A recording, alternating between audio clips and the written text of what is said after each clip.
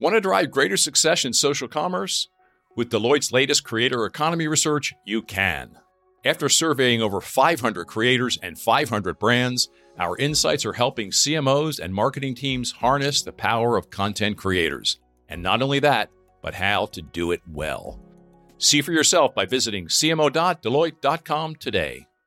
Someone once gave me this piece of advice, and I thought it was brilliant, is you just have to strike that balance and think very carefully about how much of the time you're going to spend snorkeling and how much of the time you're going to spend scuba diving. Mm-hmm. And it was a brilliant analogy that I remember to this day.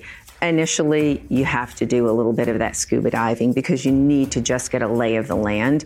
And when the scale and scope of the job is so big, that can take a little bit of time. So thinking about it in advance is very helpful. Don't spend a lot of time there. You immediately have to come up, and then your job is to snorkel.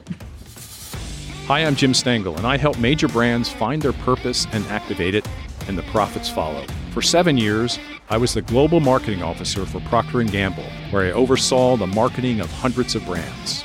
You may not know it, but the CMOs, the chief marketing officers of all of your favorite brands, are trying to connect you with your favorite products and services through purpose.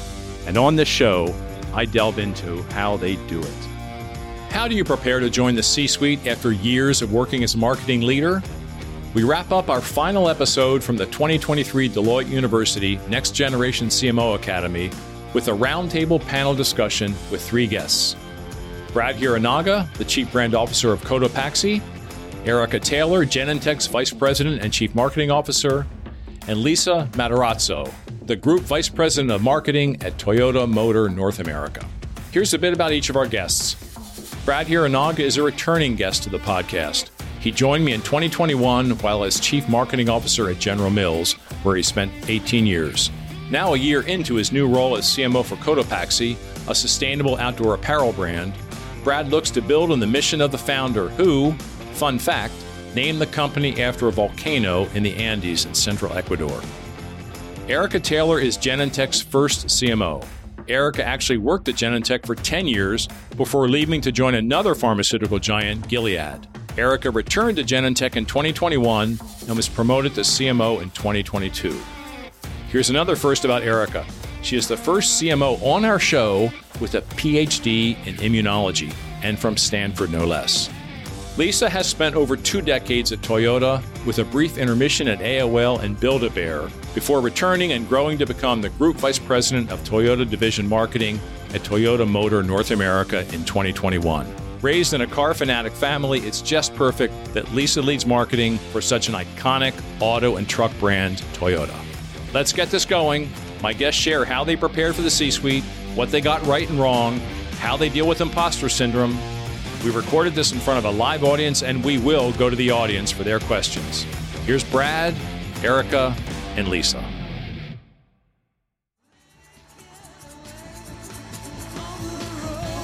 So, you 3, do you feel welcome? Yeah. Absolutely. You ready? Room full of musicians. This is great. Isn't this good? Okay, super. But the first thing I want to do is, introductions are usually boring. So let's try to break that mold. So I'm going to ask you a question to get us started, and it's targeted to each one of you. And Erica, I'm going to start with you. Erica, are you more Barbie or Oppenheimer? They've gotten no prep for this, by the way. I don't believe in prep. Oppenheimer. Why? Because I'm a nerd. I know you are. I like the idea of taking on something as massive and even as life-changing and perhaps even dangerous as splitting the atom. Wow. That That's raising your standards. Okay, let's go to Brad. More Taylor Swift or Beyonce? Oh, I was going to say Barbie, but I'm Team Taylor. Yeah, why? I mean, it's recency probably, and I didn't get to go, but everyone that's been to the concert said it's been life-changing. And you rarely hear that of going to like a musical festival or some events. And so just talking to friends and people who are, especially the younger generation, how influenced they are in a positive way. Yep. The things that she's doing and saying, I think is pretty remarkable. So this is for the whole panel, what can we learn from those two entertainers about brand building? I mean, they when you can go by one name. Yeah, there you go. Right? You've arrived. You know what else I love about them? And I'll give you a lead here. Incredibly fan-centric. Yeah. Right? Their fans have a name, and they are about their fans. When they show up on that stage, they don't quit. They bring it all, no matter what the weather is, how they feel. They're consumer centricity, fan centricity.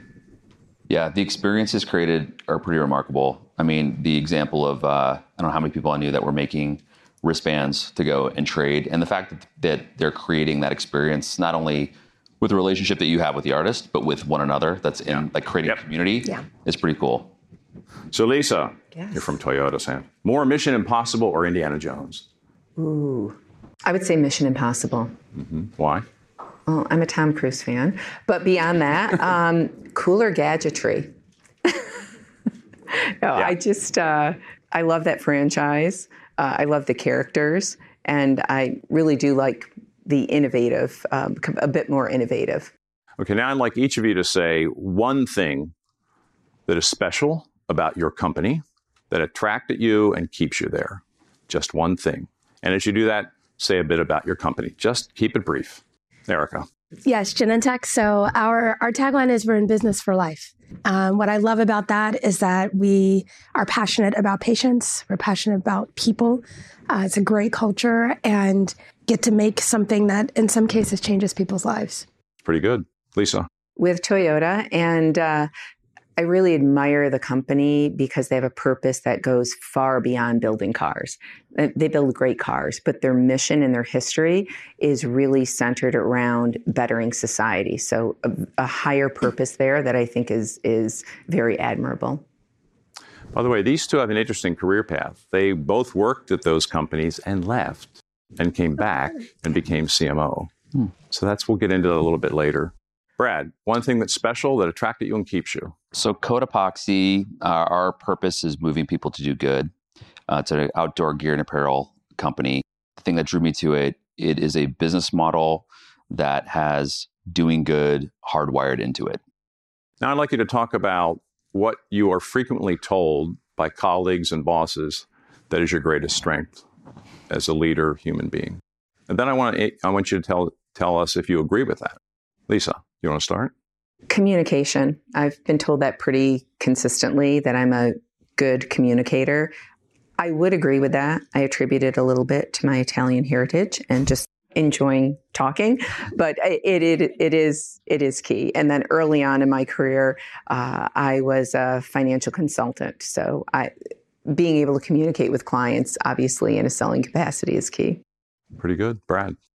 I would say for me, and I share a similar background with working for a big CPG company that knows how to do a lot of things well. But one of the things that's always a struggle is thinking further ahead and trying to understand what's going to happen in the future.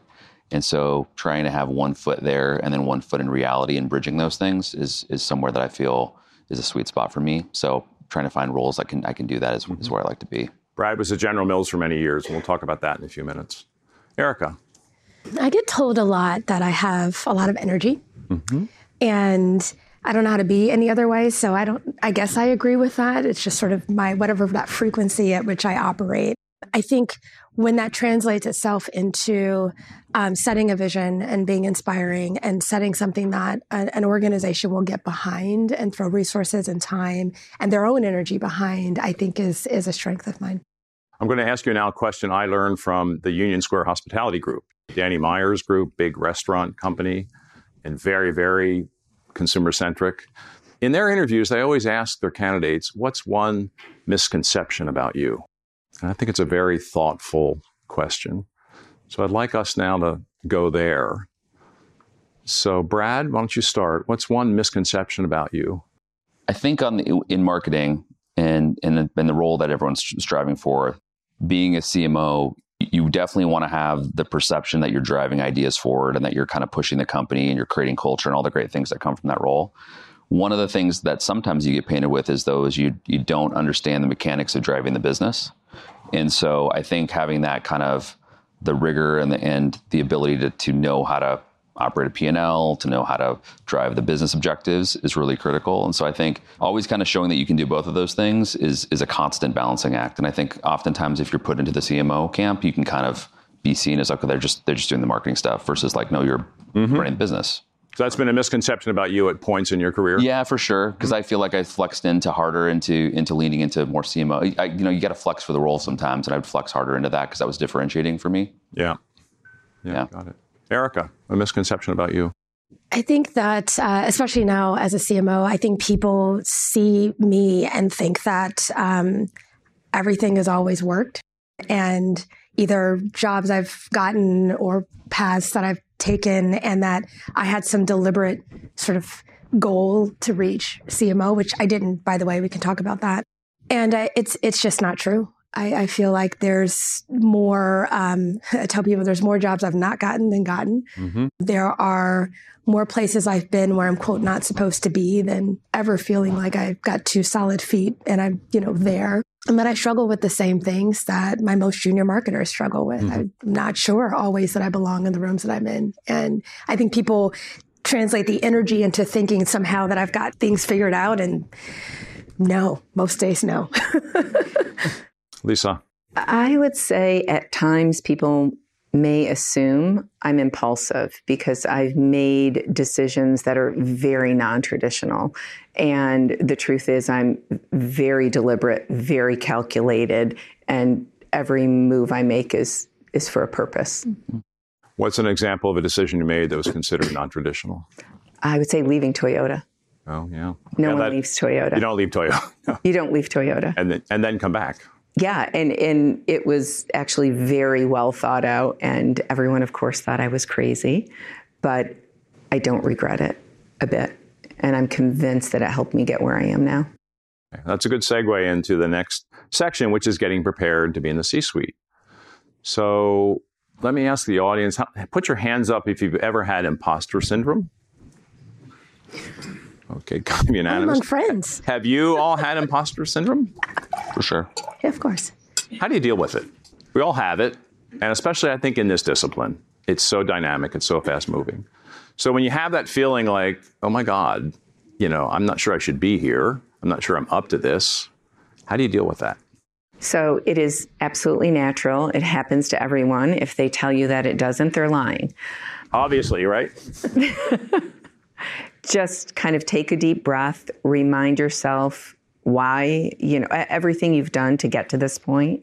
Take a minute, reflect on your accomplishments. And then when it's at its worst, this is when it helps to have a network of people. I say phone a friend. If you have a mentor, if you have an executive coach, if you have someone that you can just talk through with it, don't dwell on it. Make it 5-10 minutes of your day and then move on. Fabulous. Erica, anything to add to that? +1 to all of that. I think for me, it's just, you just do it anyway. I mean, you're there.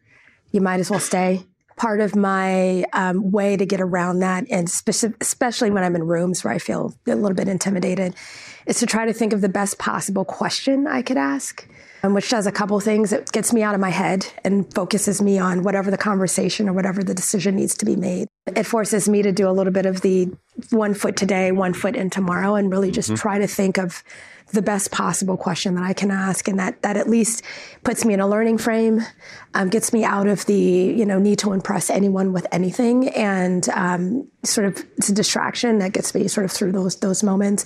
The phone of friends help a lot as well. Yeah, I agree with that. Yeah, I was just going to add, I think the network thing is huge. Like talking to people that you trust. Being vulnerable gets harder as you get further in your career, harder as you get, expectations change. But I actually think that even at that, whenever you are in your career, that vulnerability can pay so many dividends if you're open about what you're feeling, what struggles you're having, where you may be feeling something like imposter syndrome. So I think like being vulnerable, it's amazing when you take that first step. Usually you get it back like 2 or 3-fold. Someone else is vulnerable to you. And then you start to kind of realize that everyone's navigating the same kind of murkiness as they're going through their career and their life. What would you say is the key to success for today's CMO?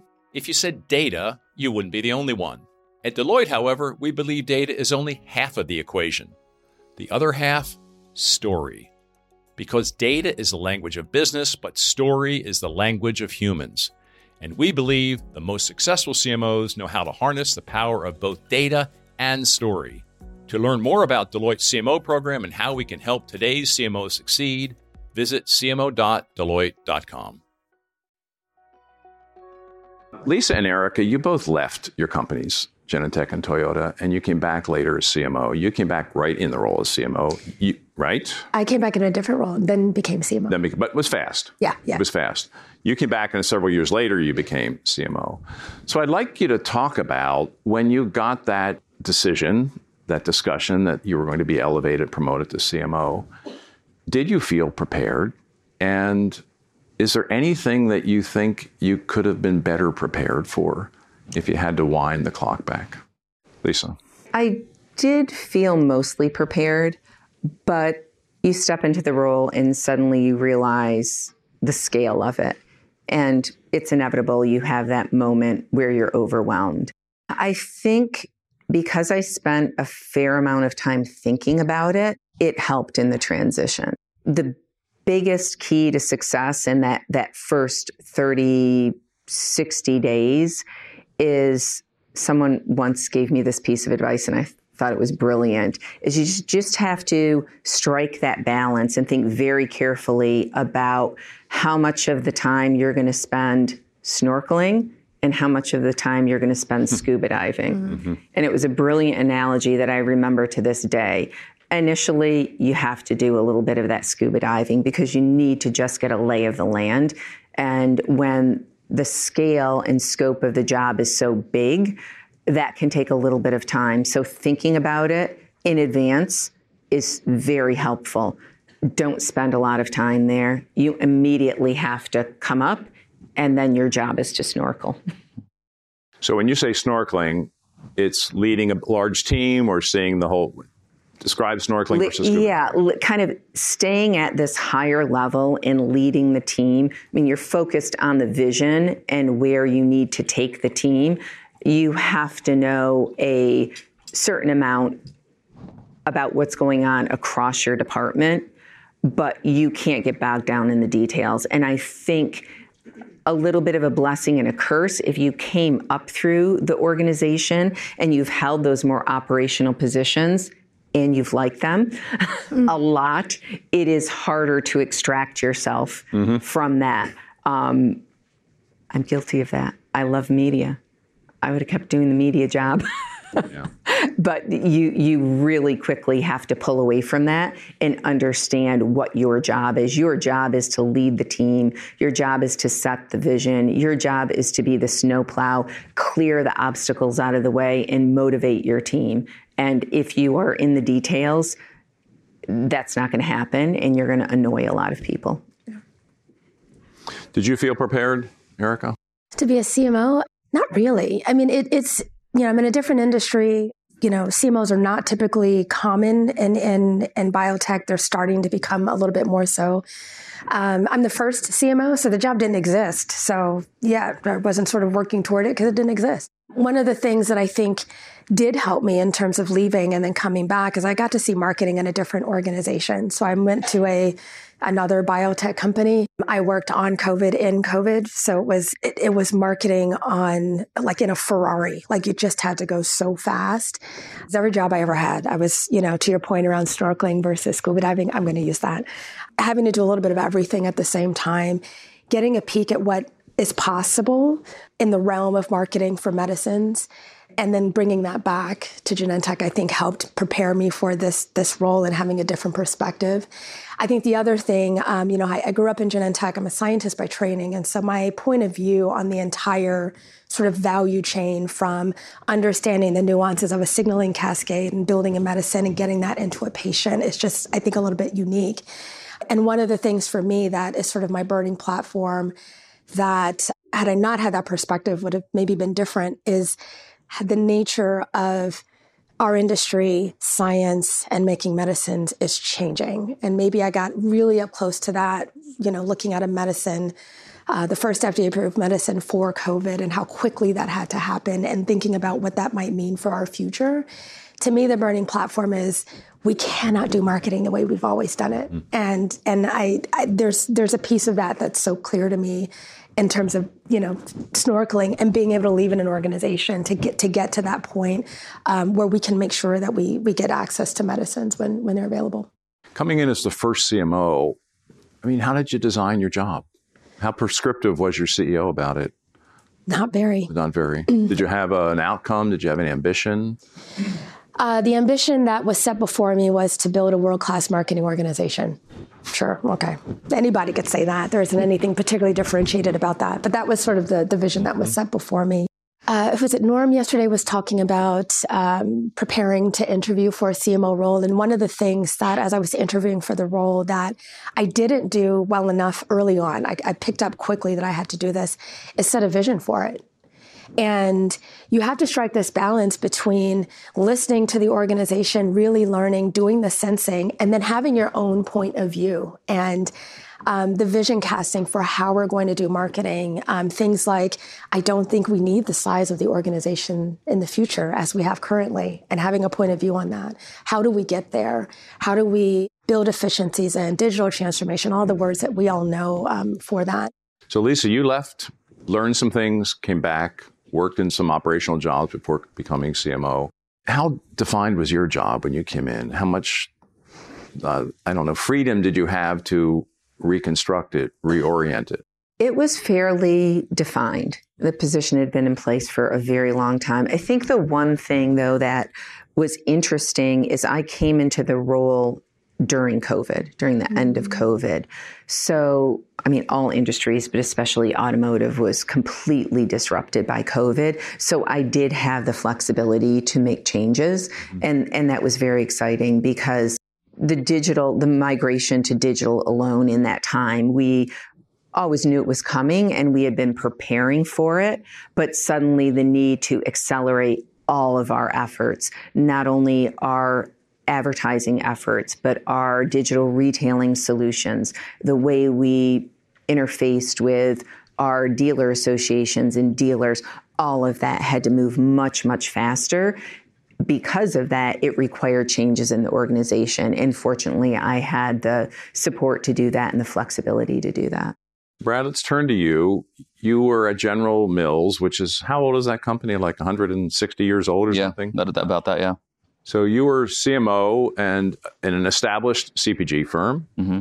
People had been in the role before you. So you came into that role, and now you're CMO of a 10-year-old company, and maybe the first CMO? First CMO, yeah. Yeah, okay. So talk about your General Mills promotion when you became CMO there. Did you feel prepared? And if not, what areas did you have to get up to speed on? Yeah. And I'd been at General Mills probably about, 13-ish years before I got that promotion. So I came in through regular business school track and did all the rotations that CPG companies are amazing at doing. My career track there was a little bit different because, and not that I decided it was just kind of happened, where I would move from more established kind of line jobs back and forth into more kind of marketing innovation roles. So as digital was becoming a thing where we were trying to figure out how to apply it and advertise more in it, I was kind of in the epicenter of that. So timing was a little bit fortuitous. So most of the jobs that I had was about transformation. It's like, oh, take this thing that you learned in digital and apply it into this brand, and now come back and learn this thing and now apply it here. So I had the luxury of always kind of being like applying things that were innovative onto a more established business. And so when there was a shakeup at the top, I was not expecting to get pulled into that job. I was kind of just doing my thing, running a very nice pizza rolls and pizza business. Delicious, by the way. And so I got called for it, and they said, hey, we want you to come take this role. The gentleman who had one previous, Mark Addix, is like a legend and one of my favorite people in the world and a mentor. I had a close relationship with him, so I kind of knew what the role would be. But as I got into it, they were like, hey, this is about transformation. All of the stuff that you've done, now apply it more at a scale. So the at scale was where I was a bit nervous, because I was like, I'm not sure like all these capabilities and how to lead them and run them. I hadn't come from a discipline like media where I had that deep expertise, but I did have those kind of 2 feet in one foot in each world. So that's where for me I could add the most value. So I did feel relatively prepared for that role. Being in an overseas C-suite team and all those things, I had to learn that on the fly. And I was probably a little more junior in my career for that. But the application of the practice I felt pretty good about. Different than this job. This job has a founder, a guy named Davis Smith, who is amazing as a people leader and as an entrepreneur and as a brand builder, even though I don't think he'd call himself that. And so coming into this, it was a different challenge of like more of creating the role, taking a brand that I think is a really already pretty remarkable, great brand, even though it's very young and new. And it's the challenge of working with the founders to say, okay, well, this is what your vision was. Like, is that still the vision of where we want to go with this? And how is it changing and how is it evolving? And how are we thinking about moving and scaling and change and being different? And, every job I think you come into, you have similar challenges and there's those different ones. I laugh because at General Mills, when I was there, we were trying to figure out how to do big campaigns and then how to get into e-commerce, how to do performance marketing. And then I come into this role and it's like, well, we know how to do that. Now we need to do big campaigns and be cultural. And there's challenges to making those shifts in each places. But I think one of the things is that I've learned at taking two dramatically different jobs is there is enough application where you can step into different things and pull enough skills with you that you can then kind of figure out the other parts that you don't know, which is the fun part too. How defined was your role when you came into Cotopaxi? Not very defined. It was kind of like build a world-class marketing organization. Yeah. No, it wasn't exactly like that, but similar. And so it's been defining it as we go. I mean, a little bit of, I've moved. And the great thing about small companies is the fluidity happens really easily. I was telling someone last night, like I was always preparing to hear as a marketer, no, at a big company. And I'm prepared to hear yes, and also this, and this, and this, and this. And so it's just a different ability. But to make change quickly because of the size and the speed, it's much easier to do that. But there's implications that come with that when you say yes to everything too. Yeah. We've all been there. You spend millions of dollars each year driving traffic to your company's website, and then the results come in and they're just not what you hoped. On top of that, 81% of marketing leaders say website ownership is a challenge. So, what do? Well, you switch to Webflow. Let me tell you why. Webflow's visual-first platform empowers your team to own your company's most valuable dynamic marketing asset, your website. From launching a new site to optimizing for SEO and conversions, Webflow gives you the tools you need to drive business growth fast. Unlock your website's full potential when you build, manage, and host with Webflow. Get started today at webflow.com. You came into the C-suite. The job was not well-defined or well-defined in your case. How did you shift to be more of a enterprise leader? Your relationship with other disciplines, your relationship with the business units, your relationship with the outside world, whether it's shareholders, agencies. So was that intentional on your part? Did you say, aha, tomorrow I'm going to be an enterprise leader. I need to shift how I work, how I show up, what I focus on. So talk a bit about that. Yeah, I'll start. The role I had immediately prior to being a chief marketing officer was a global strategy lead for oncology, so our global oncology portfolio. And it forces you to think at the enterprise level. This particular role sat at our global organization. So you had everything from our research and early development all the way through to business development and deal making. And in some respects, it sort of, cracks your mind open of like all the other things that happen across the business. But in that, being able to understand how finance thinks about things, how our legal department thinks about things, how our scientists think about things, even though I haven't, been at the bench in a very long time. And so coming into this role, I appreciate having had the experience of leading a portfolio in an organization that loves to swan dive and silo itself.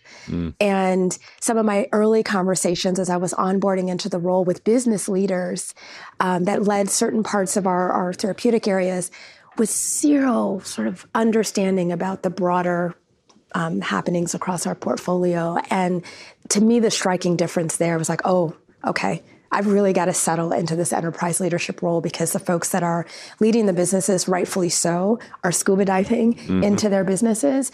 Someone has got to be able to pull everybody up and say, this investment doesn't make any sense here if we can't apply it over here. Like that is my seat to play. Yeah.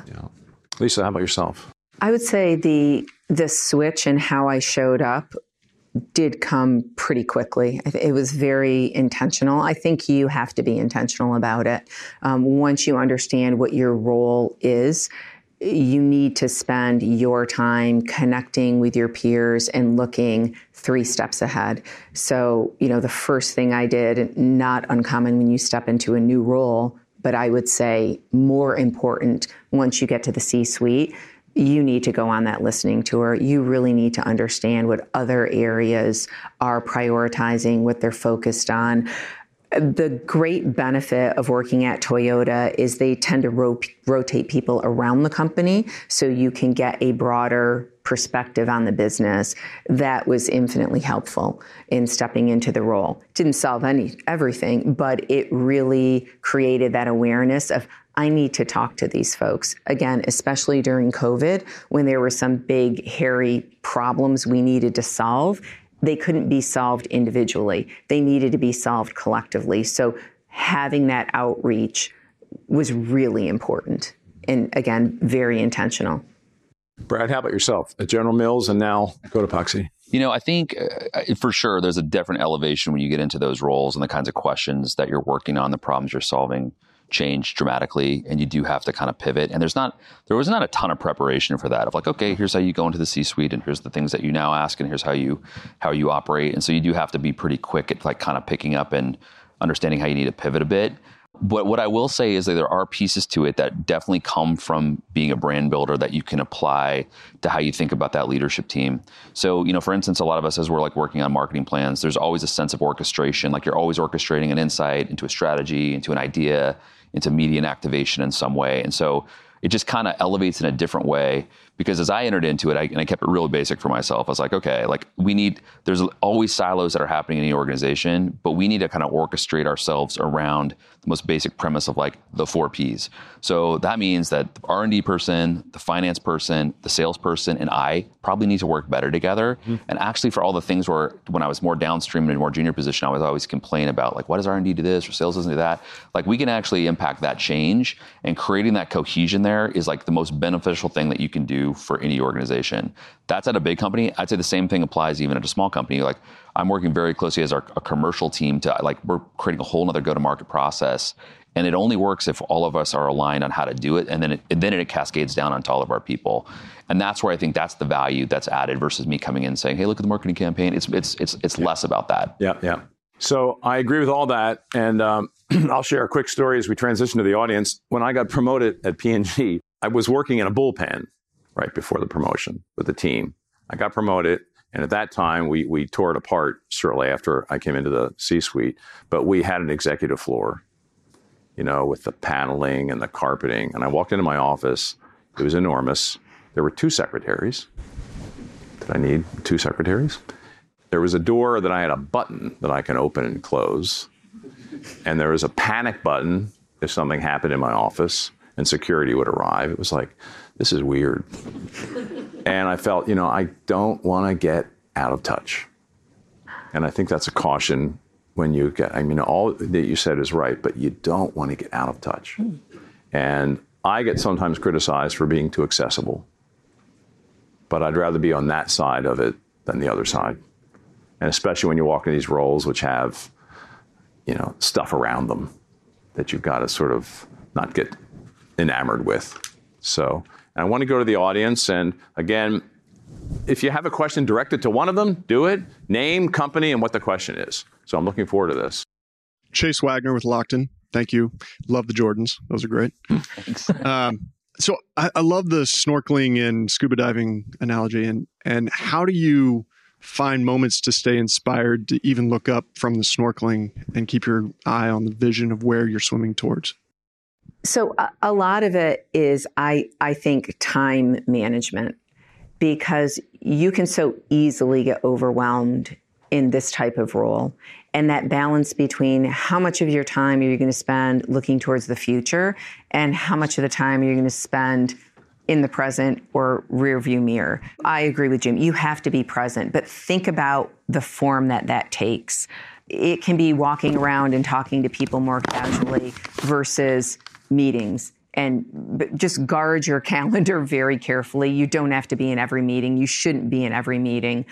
It will change the dynamic of meetings. So pick and choose where and how you're going to show up, and then make sure you have enough time to constantly be thinking about the future. And also enough self-awareness. If you know if you're honest with yourself and know that there are going to be things that you gravitate to because you're comfortable with, or you know everything and can answer all those questions, that's where you really need to kind of take yourself out and be present, but be present in a much different way, in a less time-consuming way. Question over here. Next one. Hi, Sarah Nolting. I work for Toyota Material Handling, so forklift side. Obviously, we all are marketers, and there's new trends around every corner. How do you cut through that noise to maintain your path towards a vision, but to not deter your team to like continue to keep that motivation and that employee effort? How do you go about that? Brad, why don't you start? Yeah. Well, I mean, one of the things, and it's a kind of to answer the back end of your question too, and I'll lead it to the next one, is I do think the innate value that you bring as the CMO in the C-suite is how well you know the consumer or the customer. Like, to me, I should know that better than anybody else. And so that's kind of, as I come into, like, if I know that, that's the value that I have. And Norm was dropping pearls of wisdom yesterday with what he's talking about. But that, in terms of coming into it, I think that's the value. And then just make a quick point for what Jim said. I do feel like I was terrified all the time that I was becoming like disconnected from what was happening.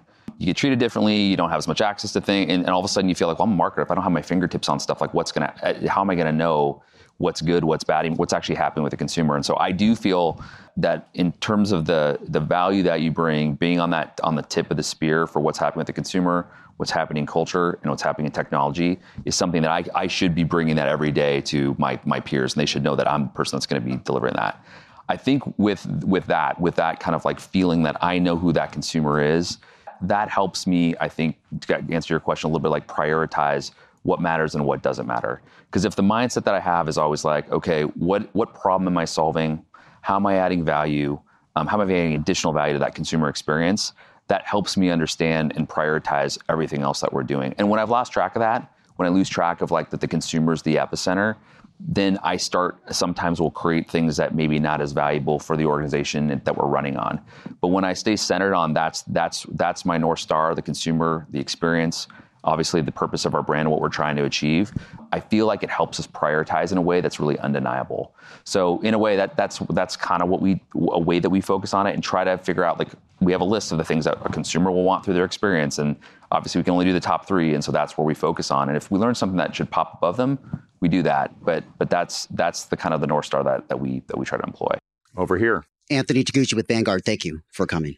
In reflecting with your experience with the board, what advice would you give to CMOs and even executive marketers in influencing and working with the board? Great question. Erica, why don't we start with you? In my particular role, I don't have a lot of direct interaction with our board members. I support people who do. And so, understanding where they're most focused. And the simplest thing is, and this, might sound obvious, they're beholden to the shareholder. And so whatever you're delivering every 90 days is what du jour is what they're going to care the most about. Where I can be helpful in sort of not only influencing the board and how things get discussed, but also what comes back in my direction is how we talk about the performance of our business. So that's sort of the storytelling. And it's interesting because we develop drugs that take a long time to make it to market. And so how are you talking about the latest trial readout matters a lot for our share price. And so that is, I don't know if that really answers your question, but that's sort of where and how I interact with the board. Any other thoughts on that? It's an important question. Yeah, I mean, a couple things. I actually joined a board on the other side, and it's been like eye-opening to be sitting on the other side of the table and the questions that I have. And I almost had to do that to like force myself to be like, okay, how if I'm sitting in this seat versus sitting in that seat? And so sometimes even running that exercise for yourself of what questions would I ask if I was a board member versus if I was a part of the C-suite is a good way to kind of understand where people are going to care about what. Each of the board members has kind of their own, I feel like has a little bit of their own agenda that they're thinking of or what's important to them. So one of the other good tips that I got early on was like seek them out individually to build relationships and talk to them about what they care about. On the Cotopaxi board, we have some amazing investors and amazing kind of business operators. And in particular, there's a couple of them that I seek out all the time. And having those individual relationships outside of the quarterly meeting is massively beneficial. And the board members want to give that advice. They want to give that expertise. So I think there's ways as you get into it to just like you would any kind of relationship you're building that you can have with a board that will make your work a lot better. Another question back here. Hi, Danielle from JP Morgan. I was wondering if you could talk about some of the routines that you have that enable you to focus and be a strong leader. Like, what are the disciplines and routines that enable you to perform at a high level? So I am a time management freak, and I attribute it to my days as a broker when I remember when I first started out, I was told, look, the market, back when the market had opening, closing, not 24-hour trading, these are the hours during which you earn your paycheck. This is it. You eat what you kill, use your time wisely. And I'll never forget that. And it's served me well as I've gone to other positions. I get up 5:15 every morning, and I use the first, I would say, hour and a half of my morning, a combination of exercising and reading. I don't look at email. It's a black hole. You'll get sucked into that. So I really find that that's the perfect way to start my day, and then managing my calendar so I have that time to think about the future of the business. And just a little anecdote. I was in your seat in 2019. I was here participating in this program, and I walked away with a lot of great insight. But the one thing that really struck me is being here, being away from the office, and having that dedicated time to think and connect was the most valuable thing ever. You need to do that every day in a C-suite role. You should be doing it constantly, but carving out the time will be the challenge. So be mindful of that. The other two, one ritual you have, or one practice.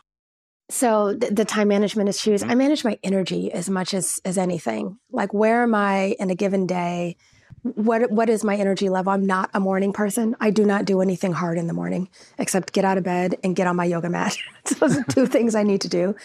I have a ritual around, and I didn't do it this week, but I have a thing about not missing Monday for my workout. I missed it yesterday, but I work out 4 or 5 times a week if I can. And there's just something about Monday, either do it in the morning or the end of the day, whenever I can, but I do something every Monday. Brad, how about yourself? I mean, we're a remote company, so I work out of my house, and so I feel like things I never would have done before working, out of a corporate headquarters, going on a quick walk, shooting some baskets in my backyard. Those are things that are easy to do that I've introduced as rituals. The other thing I would say that I add into it, though, and this is partially being remote, but partially being inspired in places like this, is I'm trying to be as intentional as I can about once a week having a phone call with a mentor or someone that inspires me. And because the amount of just time, it doesn't have necessarily anything to do with my job, but I get ideas from other people all the time. And so that's where I really try to be intentional about setting those up. And I look forward to those calls. They're great, and they're people I want to stay in contact with, usually in other industries outside of mine. So they're agency people, they're consultant people, they're previous people I've worked with. And that's a ton of energy, and it's a ton of good ideas usually that I get from those things. My name is Brooke Jennings. I'm with Regeneron. I think there is an eternal struggle from a marketing perspective in general of the blocking and tackling that has made you successful to date and the push for innovation that always comes. In the CMO role, how do you help balance that? Because you can cause the anxiety in a bad way or a good way. Which way do you choose? First of all, I have a great team around me, and I have great folks that kind of help me balance that. One of the questions that I raised was, I like to be highly engaged. It's part of my leadership philosophy. And my engagement can create churn. Just the fact that you've sent me something and I've looked at it and I've weighed in on it.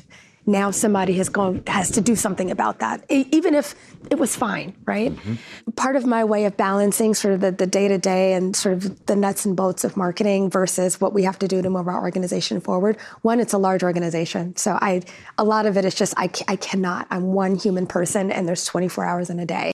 The second piece for me, though, is I spend a lot of time very worried about the amount of things that we do that are not impactful. There's a lot of work, there's a lot of money, there's a lot of time. And so anything, when you talk about being a bulldozer, I can do to sort of really keep our eyes on where we have to go. We have to do more with less. Everybody knows that.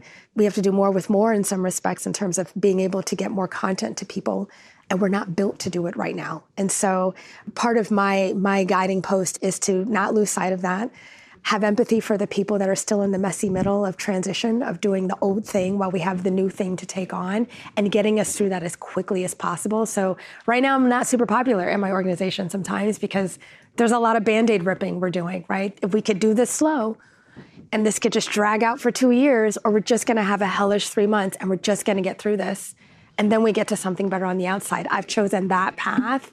And in doing so, I can't get into the blocking and tackling because we're too busy in the middle of the transition. Yeah. I have a tip for you. Most marketing groups don't work on the right stuff. They're working on a lot of activities that are not related to the fundamental purpose of your company or brand. So what I did when I went into P&G is we did an audit of the work, and we decided what we wanted the work to be. What does a world-class marketing organization work on? Because what you work on is what's important. It's what you value. So we repurposed the work of P&G marketing, and we were intentional about it. We were public about it. Then we decided 3 capabilities we need to build. So we didn't get overwhelmed by all the change. Here are 3 things we want to build into a competitive advantage. So here's the work we're all going to do. You're going to be measured for this. We're going to build skills in this. Here are the 3 big capabilities. And I didn't do it in a silo. We did it together, very inclusive. But that was so liberating, and such a statement about who we are, where we're going, and what's important. It's in our control. But my warning to you is my guess is what your groups are working on, especially when you get to the C-suite, you have to understand it and decide if that's the work you want them to do to build, to reach your ambition as a company. I definitely agree with that statement. I think the clearer you can be with your priorities, with your goals, and then constantly socialize that to the team, keep it top of mind. I do think a lot of marketing departments do that, but they do it maybe at the beginning of the year. Yeah. And then it's, I'll call it launch and leave, never to be seen again. And everyone on your team every day should be asking themselves, is what they're working on laddering up to those priorities? And if they're not, they need to have a really hard look at how they're spending their time, how they're spending the money, and stop it if it's not value added. And then let everybody know, we are not doing this anymore. It's hard to stop work.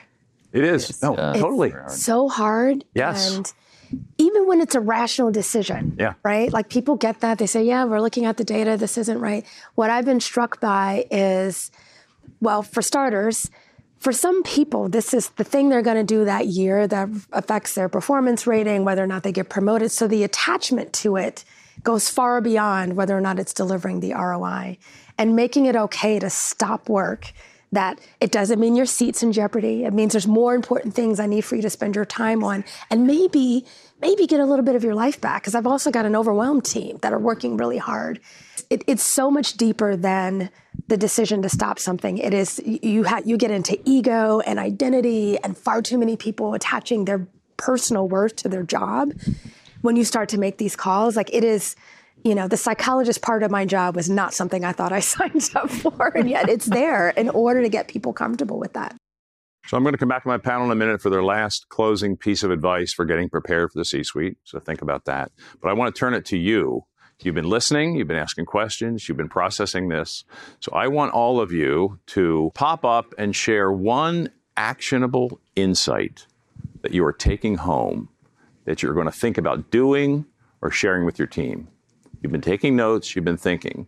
So this all is only meaningful, turns into action. So who wants to start? So one actionable insight. Right here, Chase. Time management. I'm going to get ruthless about it. Ruthless about time management. Love it. What's the next one?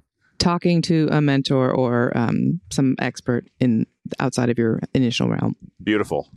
Making sure I'm more accessible, especially in the hybrid environment. Making time in your schedule to think. Snorkeling and diving and thinking about the time between. The split between snorkeling and diving. Great. Build relationships before you need them. Ask the best possible question to kind of get out of my head and get rid of that imposter syndrome. Create a shared vision for the team about what we're going to deliver. Create a business case for abandonment. Stopping work and working with your team, coaching them through it, because I definitely feel that and they get scared. So stopping work and coaching them through it. Yeah. And to add to that, ensuring the employee knows it's not a reflection of their self-worth to pull that away. Yeah. Panel, your reaction to that? I think I took some stuff away. Super. Now, I'd like you to now share one piece of closing advice as they enter into a corporate role, CMO role, enterprise role to get prepared for it. You know, as marketers, you're creating culture probably within your own businesses, your own teams, and you're also trying to create culture, obviously, with the work that you do when you're building a brand externally. Think about, I guess, as you head into that role, how are you going to create culture for the organization, the whole company? Because as marketing goes, a lot of time an organization goes. And while you could say, well, that's the human resources person's role, I feel like in a lot of ways, the culture that you create through the innovation that you're trying to drive, the brand building that you're doing, through how well you know the consumer, is actually driven a lot by marketing. And so that's something that you can definitely be known for and definitely like help a company take it to the next level by the cultural kind of like push that you can make as brand builders in the C-suite. Lisa.